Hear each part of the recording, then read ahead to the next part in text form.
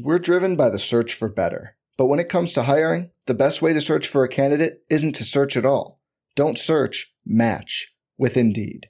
Indeed is your matching and hiring platform with over 350 million global monthly visitors, according to Indeed data, and a matching engine that helps you find quality candidates fast.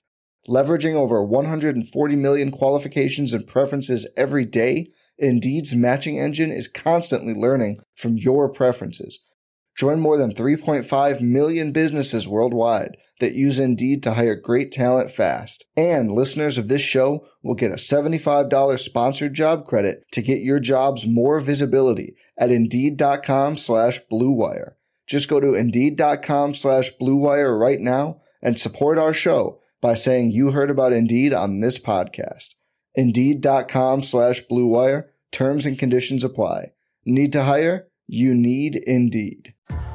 What's up, y'all? It's Drewski, and I've teamed up with Mountain Dew to produce a hilarious new basketball podcast called The Dew Zone with Drewski. Learn the backstories of your favorite ballers and celebrities like Jamal Murray. Did you have like a favorite team? Was it the Raptors at the time or no? Was the Raptors even started around that time? Come on, bro. I ain't that old, fam. You talking like I'm 50. Taylor Rooks, Asia Wilson, and many more. You won't want to miss this. Listen to The Dew Zone with Drewski on Apple Podcasts, Spotify, and wherever you listen to podcasts. Hey everybody, welcome back to another episode of Setting the Pace. On today's podcast, Chris Denari joins us from Fox Sports Indiana to recap those last two games against the Cleveland Cavaliers in the preseason and give his overall thoughts on this team heading into the upcoming season and what's going to be a fun year for the Indiana Pacers. Speaking of Chris Denari, we have some exciting news. Chris has agreed to come on Setting the Pace once a month going forward. So every month we're going to hear from Denari, and I'm just so excited to hear from him because I think you guys will enjoy this podcast. He's just such a great basketball follow, and he really knows his Indiana Pacers knowledge. So we're looking forward to have Chris on once a month. On the weekends, I'm going to be recording a three-man show with Rhett Bauer from 8 Points, 9 Seconds and Mark Schindler from the Indy Corners podcast. We're going to be having that podcast out for you either Sunday night or Monday night every week, so I'm really excited to be doing a show with them. Me and Facci will stay together on our Tuesday show, and then Facci's going to be releasing a show on Thursday nights, early Friday morning, a solo show, and he'll have different guests on from across the NBA to talk about Pacers and NBA basketball. So we're really excited. Now, there could be some other times where we have special episodes, different guests throughout the week. You know, maybe not our Monday, Wednesday, Friday routine that we've usually done, but we are going to be changing it up. Have some cool shows coming for you, so hope you guys enjoy that. So make sure you push that little subscribe button on your podcast app that you use for listening to Setting the Pace. We hope you guys enjoy today's episode with Chris Denari. I'm going to get out of the way and get to our interview with the one and only Chris Denari from Fox Sports Indiana. Have a great day.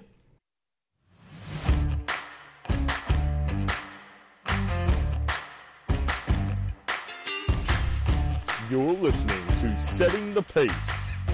Now, here's your hosts, Alex Golden and Michael J. Facci. What's going on, everybody? Welcome back to another episode of Setting the Pace. I'm your host, Alex Golden. And joining me and Mike Facci today on this wonderful Wednesday evening is the one and only Chris Denari from Fox Sports Indiana. Chris, how are we doing today? Hey, I'm doing great. Off day as far as games are concerned, but had a good Zoom visit with Nate Bjorkgren, Doug McDermott, and Justin Holiday today. So looking ahead to Friday's game, final preseason game, and then next Wednesday when the Knicks come in to Bankers Life Fieldhouse for the first regular season game. Gotta love it. I mean, quick turnaround, just like you mentioned. I mean, preseason, it just started. It's already almost done. I mean, Chris, what do you think over here with the Pacers getting one less preseason game than some of the others? 3 preseason games? Is that really enough? I think it is. I mean, from the standpoint, the Pacers the last few years have probably played less preseason games than anybody else. Last year, I think they played 4. There were teams that played 6. Now, remember, they also went to India to play the 2 games. But, no, I think 3 is fine. I think after the back-to-back games in Cleveland, they were able to take a day off yesterday on Tuesday, practice on Wednesday and Thursday, play a game on Friday, and then you've got plenty of time to get ready for the opener. And I think the positive is, too, is that 7 of the first 9 are at home. So you only have to travel out of Indianapolis a couple of times for road games. So, no, I think the 3 is fine. I think that's I think with a shortened training camp, I think that's plenty of time to get ready for the season.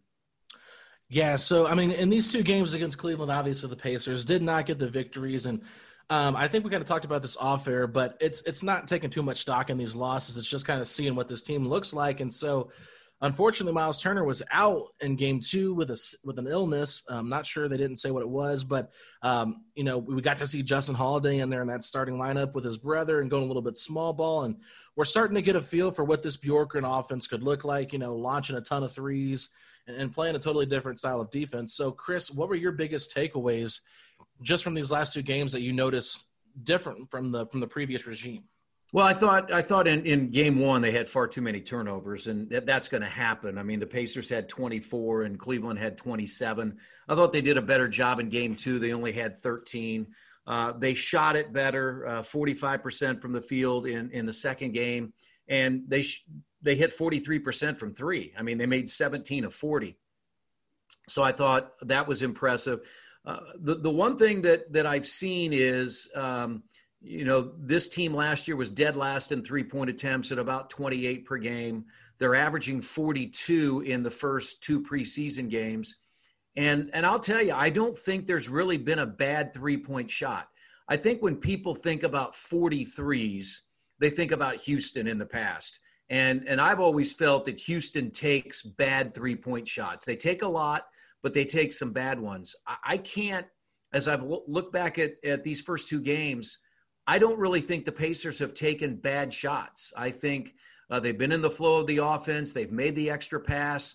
I really liked how the team started out on Monday night in Cleveland. They built that 26-6 lead.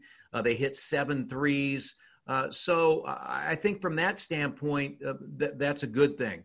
The one thing that has reared its ugly head through the first two games, and that's the rebounding. And this team was not a good rebounding team under Nate McMillan. It's got a lot of the same personnel. They were out-rebounded by 10 in Game 1, by 19 in Game 2. So they're going to have to figure out a way to do a better job on the glass. I've always been a person that has said you don't have to win the boards, but you can't get mashed on the boards. And so I think that's one of the issues that this team's really going to have to focus on as it moves toward the regular season. You touched on some things that I've been preaching for so long. Same here with Alex, that rebounding, the free throw battle, and three-point shooting is going to be huge for this team. And it's really hard to take away from preseason what's for real or not. Now, a little bit of a two-part question. Do you expect the Pacers to be shooting somewhat around even 43s? I mean, it feels like a lot. And Bjorkgren was saying, they might be even taking even more because they are getting good looks. But when you also touched on, free throws and rebounding, is it concerning now to see it kind of happen again in the preseason, or do you kind of want to toss it out the window because it's just preseason? It's always hard to say in the preseason because the who's playing is not necessarily who's going to be playing in late situations or in crunch time. So you have not really seen any of the starters play in the fourth quarter in either of these two games. But from the standpoint of the free throw shooting in Game 2, that was a problem again. The Pacers just 7 of 13, and Cleveland was 30 of 37. So that's minus 23 at the free throw line. You were plus 5 at the three-point line, and then you were out rebounded by 19. So all of those numbers, especially over the course of a season, tend to add up and give you a realistic picture of your basketball team. It's a little hard to get that reading through the first two games of the year because so many different guys were playing. I mean, I'm looking at the box for Monday, and 11 different players played double-figure minutes. Mm-hmm. That's probably not going to happen once the regular season starts. Yeah, and it's been kind of interesting to see some of these younger guys get an opportunity. I was really impressed with how Bjorkgren put Cassius Stanley with Oladipo, Turner, Sabonis, and Brogdon in Game 1. I thought it was kind of cool to see him out there with those guys instead of, just playing that late fourth quarter. I believe that was early or late in the first half. But I want to talk a little bit about Keelan Martin from Butler. This is a guy that was with Minnesota last year. He played really well in that first game, did okay in Game 2, not great, but just a guy that I really think could make this 15-man roster. And someone I think, with everything that's going to happen in this crazy COVID season, someone that you could probably rely on to be a nice, depth player on your roster. Well, the one thing I've seen, guys, and I think it's going to the Board of Governors this week prior to the start of the regular season, is they are hoping to adjust the active roster. If you think about it, when I started this job 15 years ago, it was 12.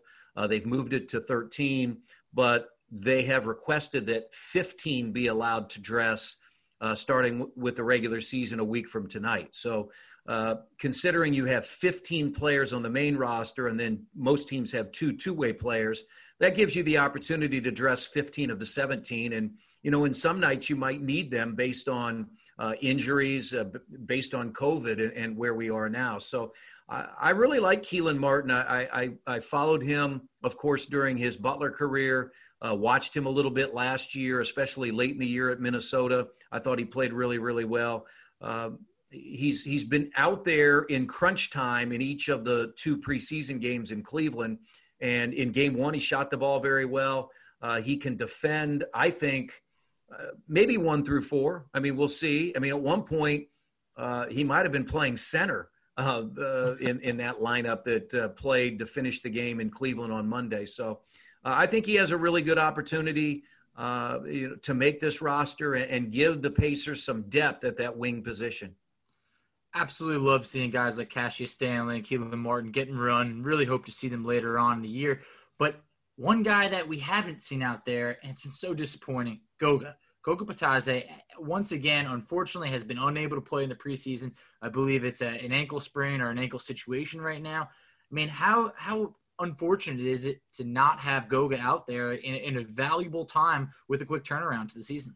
Well, it really is, especially when you're dealing with a brand new coach. And I think we remember he got off to a slow start last year because of injury. And so you're trying to figure out how will Nate Bjorkgren use him. And you were hoping that he would be available in the preseason. Now, I'm hopeful that he can play Friday night against Philadelphia, so we have a chance to see him.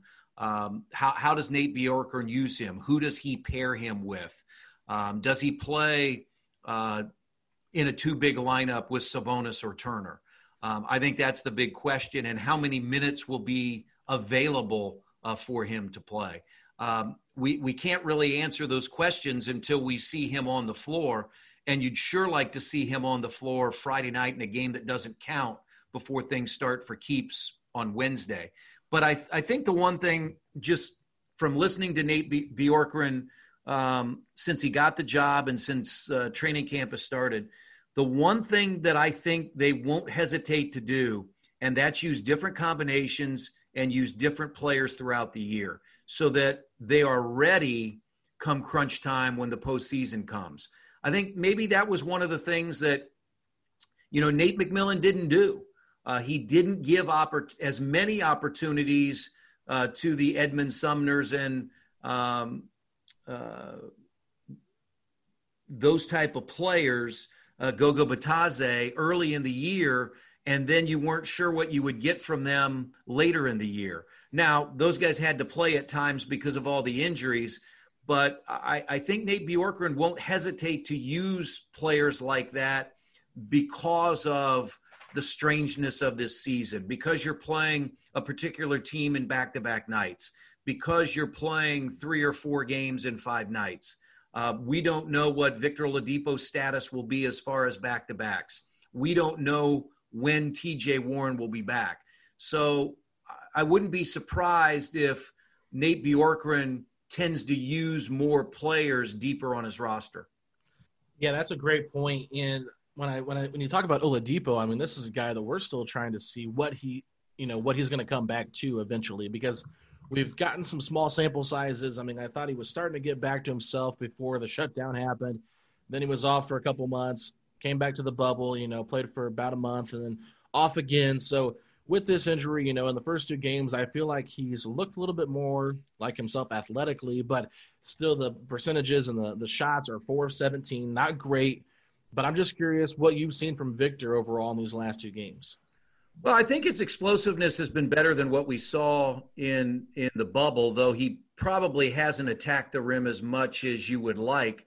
But I was impressed with him attacking the rim against I was going to say Joel Embiid. That's Friday night. Andre Drummond. Right. And even though he missed that dunk, I think it was good for him to absorb that fall. Right, guys? I think that's the biggest thing you have to take when you have an injury as significant as he had. And even though that injury is still almost 2 years ago, it's still an injury, a quad tendon rupture in your knee. I mean, that's something that stays with you for a while. And we saw him come back last year and maybe be tentative in those types of situations. I don't think he's been tentative. I think we've seen a couple of explosive plays with steals for breakaway layups, for a dunk. So from that standpoint, I've liked it. I still think he's a good shooter, and he's going to shoot better than he has in the preseason. Let's see, he's 4 for 17 from the field and 2 of 10 from 3.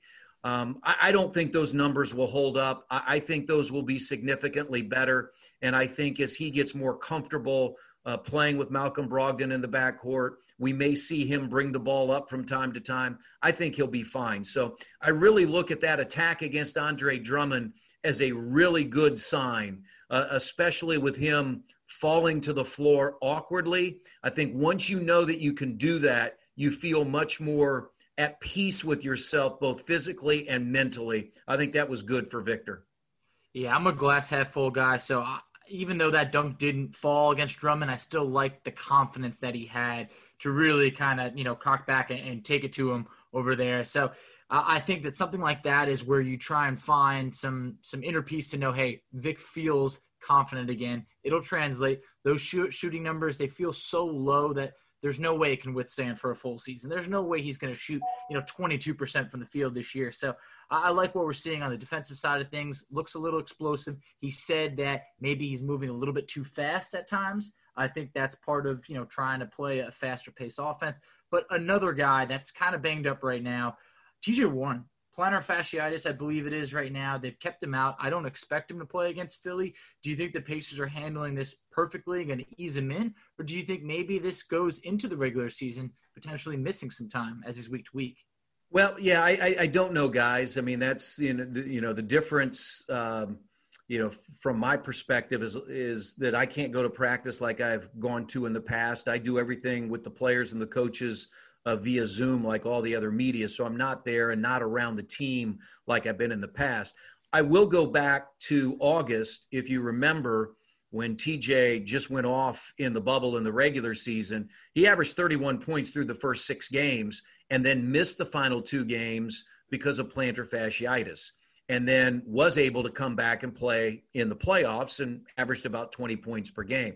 So I'm hopeful that maybe that's what we're looking at right now in the regular season, that they're using these preseason games as a chance to get him healthy so that he will be ready to go once the regular season starts. But I think the other piece of good news was he was with the team in Cleveland. Mm-hmm. They didn't keep him back in Indianapolis. Now, I'm sure part of that was to rehab with the athletic trainers and the sports performance staff who were all in Cleveland. But I took that as good news that he was with the team and not back in Indianapolis. Yeah, and speaking of TJ Warren, like like you said earlier, like it's just really hard to get a feel for what this team is going to look like without seeing one of your key pieces out there on the floor in these preseason games. And he's a guy that had a terrific bubble, like you just mentioned, and someone that had a great year last year for the Pacers. And I think he's going to fit in great in this Bjorken system. So I'm excited to see what he can do once he's able to get on the floor. But someone that's been starting for him is Aaron Holiday. And this is a guy that's in his 3rd season now. And after this year, I believe he'll be up for the team option. Maybe he get a rookie extension here. So when it comes to Aaron Holiday, this is the guy the Pacers really seem to be invested in. His name's pretty much been in trade rumors since he's been on the team. And everything has been reported that the Pacers aren't willing to get rid of him. So from what you've seen from Aaron the last couple of years and then heading into this season, what are some areas of improvement you'd like to see from Holiday? Well, I think when he's handling the ball, take better care of the basketball. He had 5 turnovers in the first game. He had a couple in game 2. But I just thought he was more decisive on Monday night than he was in the opener on Saturday. And, of course, on Monday, he shot the ball well. He was 6 of 10 from the field, 4 of 5 from three-point range. He's very capable from the perimeter. I feel very good when both Holidays are out on the floor, especially in this new style of play where you want to shoot threes. They both have great range.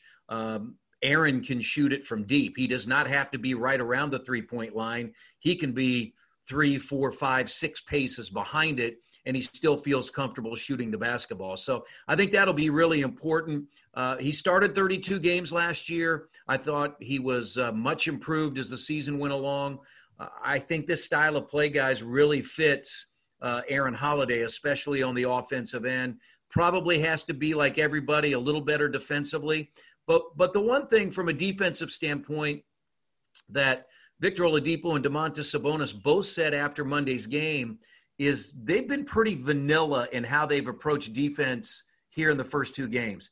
I really believe you're going to see a team that changes defense, that plays some zone, whether it's 2-3, whether it's 1-3-1. You might see some full court pressure. I mean, those are all the things that you saw in Toronto under Nick Nurse, and Nate Bjorkgren was his lead assistant. So I think from an individual defensive standpoint, they've worked really hard.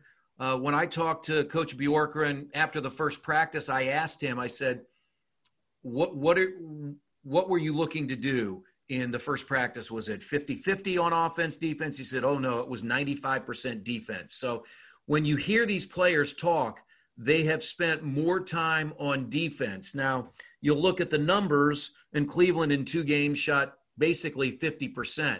But I think it's a work in progress for Indiana, coming to grips with what Nate Bjorkgren wants to do. And I still think there's a lot in his bag of tricks that we're going to see throughout the year. Work in progress feels like a perfect way to sum it up because, Victor Oladipo was saying and a few other players that it's going to take a while to get used to what they're doing. And right now it seems like the players could be a bit exhausted. They're doing a lot of running, a lot of hustling, playing hard on defense and a quicker pace. But one person that you said that you spoke with recently, I want to see if there's potentially an update. Doug McDermott played 28 minutes in game 1, banged his knee in game 2, didn't return. Was there any update on the status of McDermott's knee? Yeah, he gave us an update today, Wednesday, and said he went through a full practice. He said it looked worse than it was, but it just so happened when he banged knees with Dylan Windler that he had bumped that knee prior in one of the practices during training camp. And so it just sort of re-aggravated that. But on Wednesday, he went through a full practice, said he was at 100% and will be ready to go on Friday. Well, that is definitely good news because I was a little worried about Doug when he went down. I mean, obviously you want to make sure that no one's hurt in the preseason, but just going forward, I mean, he is such a big part of that bench and what this team is going to do because of the style of play. Like Doug McDermott fits this style, tremendously. So I guess my last thing for you, Chris, as I kind of wrap up my thoughts here, I've got the Pacers penciled in as a 7th seed in the Eastern Conference, which, it seems like a bit of an insult, but I just feel like, there's so many good teams in the Eastern Conference, and a lot of other people across the NBA have kind of penciled them in at the 7 range as well. So where do you see this team heading into the season? I think the Eastern Conference, is going to be as good top to bottom as it's been in years, at least through, 1 through 9, 1 through 10. What Brooklyn has done with now a healthy Kyrie Irving, Kevin Durant, and that. I mean, it's gonna be tough to crack the top 6 just because of what you have in Milwaukee and Toronto. It'll be, for me, it's interesting to see Boston because I mentioned Kemba Walker's out early. They don't have Gordon Hayward, so those are 2 of their top 4 players. They're going to have to rely on a lot of young players. So where will they be at the end of the year? Can Miami duplicate what they did a year ago? Do they take a step forward? Do they take a step back? Philadelphia finished below Indiana. Are they better this year than they were last year with the changes that they've made? I think it's going to be a real battle between the top 6 to 7 teams, maybe even into 8 and 9 in the Eastern Conference. Can the Pacers finish fourth again? Well, a lot's going to have to go right. But if you think about it, last year they finished fourth with a tremendous amount of injuries. At what point this year do they get Jeremy Lamb back? At what point do we see the starting five on the floor for more than 8 games and 86 minutes that we saw last year? So I'm pretty bullish on this group. I really like that they brought them back because I think they have some unfinished business. I think there's an energy and an enthusiasm with the new head coach. It's not to take anything away from Nate McMillan. I thought he did a fantastic job, especially in the regular season, especially how he had his team prepared night in and night out. But unfortunately, in the end, you're judged in the postseason. And getting swept 3 out of the last 4 years, just doesn't sit well with especially the front office. So I'm really bullish on this group. I'm anxious to see how they can put this together. But I also think the Eastern Conference is better, and that will be a challenge. The question is Milwaukee better than they were last year? I don't know. I think Drew Holiday is an outstanding addition, but is DJ Augustine, Bobby Portis, are those better players than they lost heading into the year? I just don't know that. But I'm fascinated to find out how this season will play out. Hey, Chris, my last thought before you head out. What has been your thoughts on what could be an internet sensation in Point Domas? Well, I mean, he definitely shows that he can handle the ball. Nate Bjorkgren has said he has no problem with his big men bringing it down the floor. I thought it totally discombobulated Cleveland a couple of times when he did it. And whether he drives it straight to the basket or kicks it to a wide open 3-point shooter, I think Justin Holiday got one of his transition threes off a pass from Domantas Sabonis. He's such a good passer. I think he's worked on his ball handling. I think he knows that he is allowed to bring it up the floor. He averaged almost 5 assists per game last year. So this is a guy that is very capable. And I think Nate Bjorkgren trusts him in bringing it up the floor. Yeah, Point Domas, it's fun to see because I do think that he is such a great basketball mind. He sees the floor well. Not the greatest dribbler, but hey, if the Pacers are trying to push the pace, I'm all for it. So, Chris, as we wrap things up, I will have to say I was disappointed with AT&T TV deciding to play a surfing show in the middle of the live broadcast, even though it said Pacers versus Cavs. So, unfortunately, I had to find somewhere else to watch it, and I had to listen to the Cavs broadcast, which is, you don't realize how blessed you are with, you and Quinn until you have to listen to somebody else. Not that anybody else is bad, but, just being able to hear the Pacers' perspective on things is such a better listen for a Pacers person covering the team. So I just want to say thanks for all you do, and I really appreciate you and Quinn. You guys do an excellent job on the broadcast. Well, thanks so much. This is much different than we've ever done it before. We did 15 games during the bubble from the studio at Bankers Life Fieldhouse. We did the first 2 from the studio for the road games in Cleveland. We'll actually be in the bowl, though we won't be in our usual courtside seats for Friday night.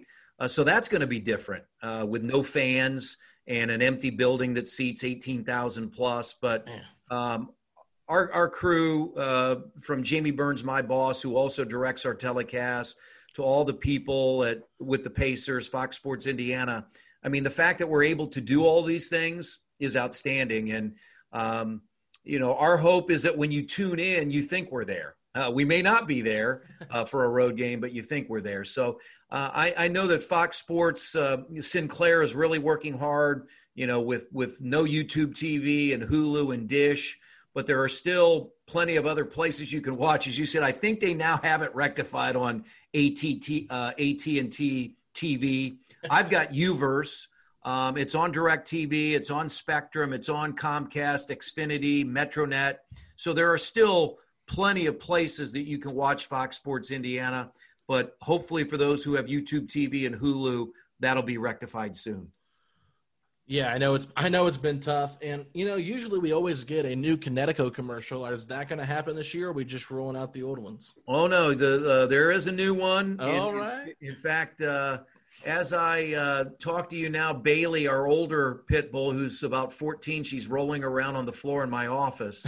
But she and Walter, I got the I got the nod from the Kinetico people that I have not seen the new cut commercial. I taped it, but I have not seen it edited together, and I got 2 thumbs up from all parties at Kinetico. The dogs do make another appearance. So I'm hoping that debuts on Friday night for the preseason game against Philly. But if not, I'm sure it will be on the air next Wednesday. Perfect. Yes, I was wondering about that. I said, I know they played the old one earlier, I think, on the broadcast.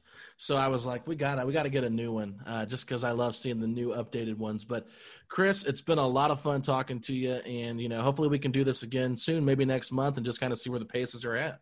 Yeah, happy to do it. Always glad that we have so many people that follow the Pacers. There are so many great podcasts out there, and I know you guys will be on each other's from time to time. So keep up the great work, and look forward to listening to you guys soon. Thanks a lot, Chris. All right, thanks, guys.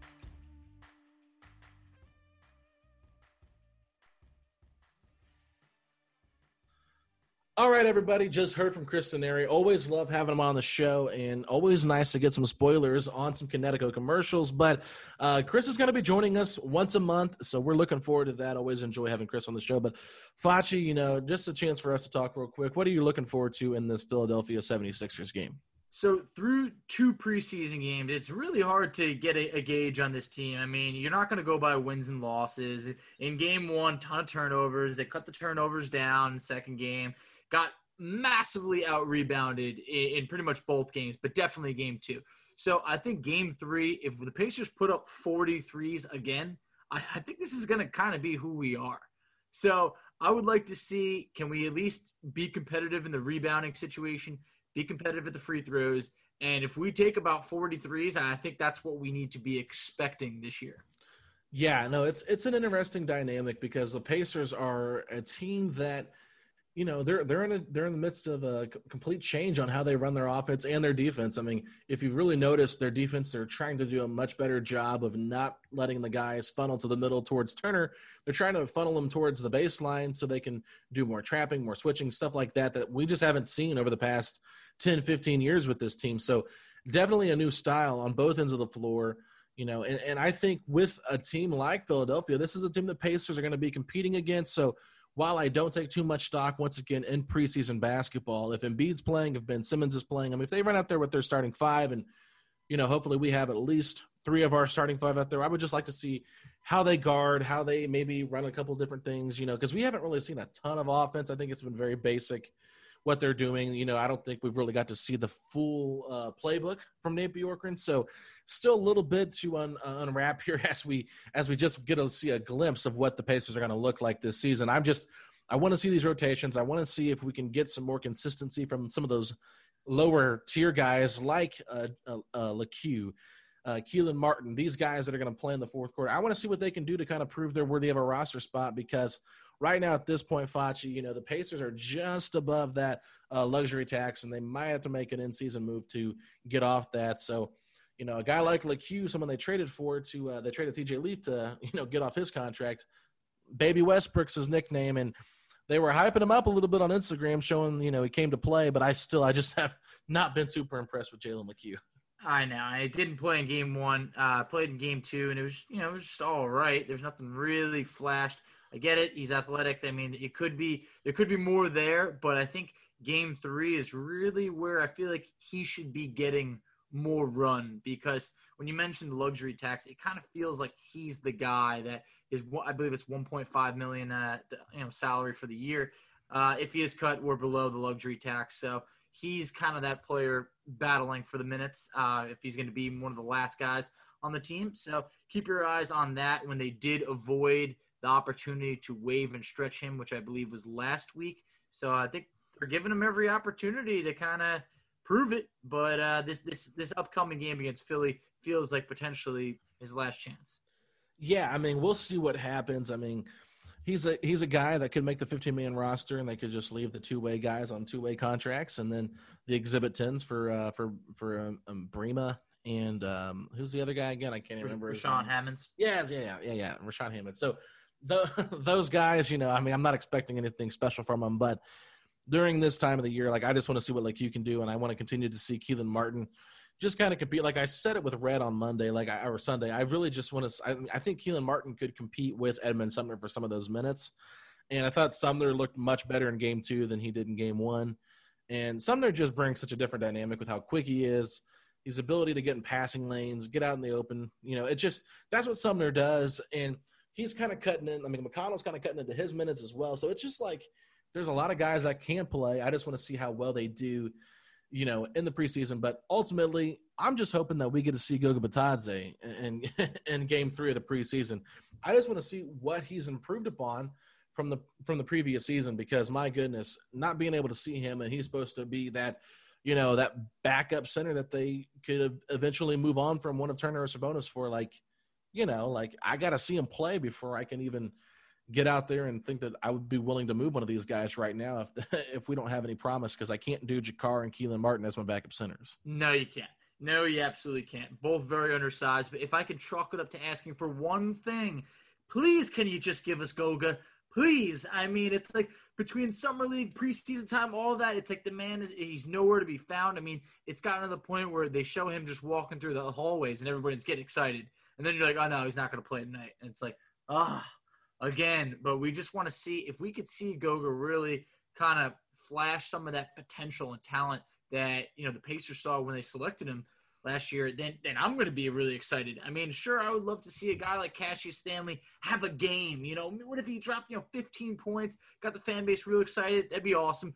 But getting Goga quality minutes and just reps is so valuable, because we're seeing some other guys look a bit sloppy. Like, for instance, Oladipo's got to shake off some rust, and there's some other rust on players, and it's been a while. But for a guy like Goga, it's been a while. Yeah, no, it's been a minute. So lots to look forward to on Friday night as we approach, the holiday season. Pacers basketball will be back a week from today. So we'll get to watch the Pacers take on the lowly Knicks, your lowly Knicks, and no. I will never claim them. Obi Toppin makes his NBA debut in the regular season against the Pacers. Someone I think the Pacers might need to watch out for, just a guy that's been playing pretty well in the preseason. But overall, I'm excited to see what this team does. I'm excited to see more wrinkles of what Bjorkgren's system looks like. And Facci, at the end of the day, the Pacers are just a team that has a lot to prove. And if everyone keeps counting them out like 7th or 8th seed in the Eastern Conference, I mean, I'm in that group included. They've got a chip on their shoulder, and I think that this could be an opportunity for them to showcase who they really are. Oh, it's a big opportunity. Playing the Knicks on opening night is like a tune-up fight for a boxer. It's like, get the confidence going. Let's get a win, and let's keep the momentum rolling. And I think that's just what the Pacers need. I mean, I'm not a big fan of only 3 preseason games. I think it would have been nice to have a 4th preseason game like other teams, because I think that this team still needs to figure some stuff out, a whole new system, new coaching staff, working guys in that have been hurt, even Miles Turner missing some time with an illness, which you hope is just maybe a stomach bug or anything of the sort. But I want to be able to get this team as healthy as possible and shake off as much rust as possible before the regular season starts. Absolutely. So a lot to look forward to Friday night. Once again, you guys can follow us on Twitter at Setting the Pace 3, over on Instagram at Pacers Talk. If you like this episode, share it with a friend. There's plenty of Pacer fans out there, and so we know, if you guys aren't already sharing the podcast, that'd be great. If you could just share it with a friend, let them know, hey, check out the latest Setting the Pace episode. It's, a good content. Had Chris Denari on, voice of the Pacers. Check it out. And give us a rating and review. We always love those. Thank you to the people that have gone recently and gave us a rating and review and got us back up to 5 stars. Much appreciated. We always do encourage you guys to do that if you like what you're hearing. Let us know how we can get better. You can follow Facci at _FACCI, and I'm at Alex Golden NBA. And at the end of the day, Facci, what do we say? Let's go Pacers.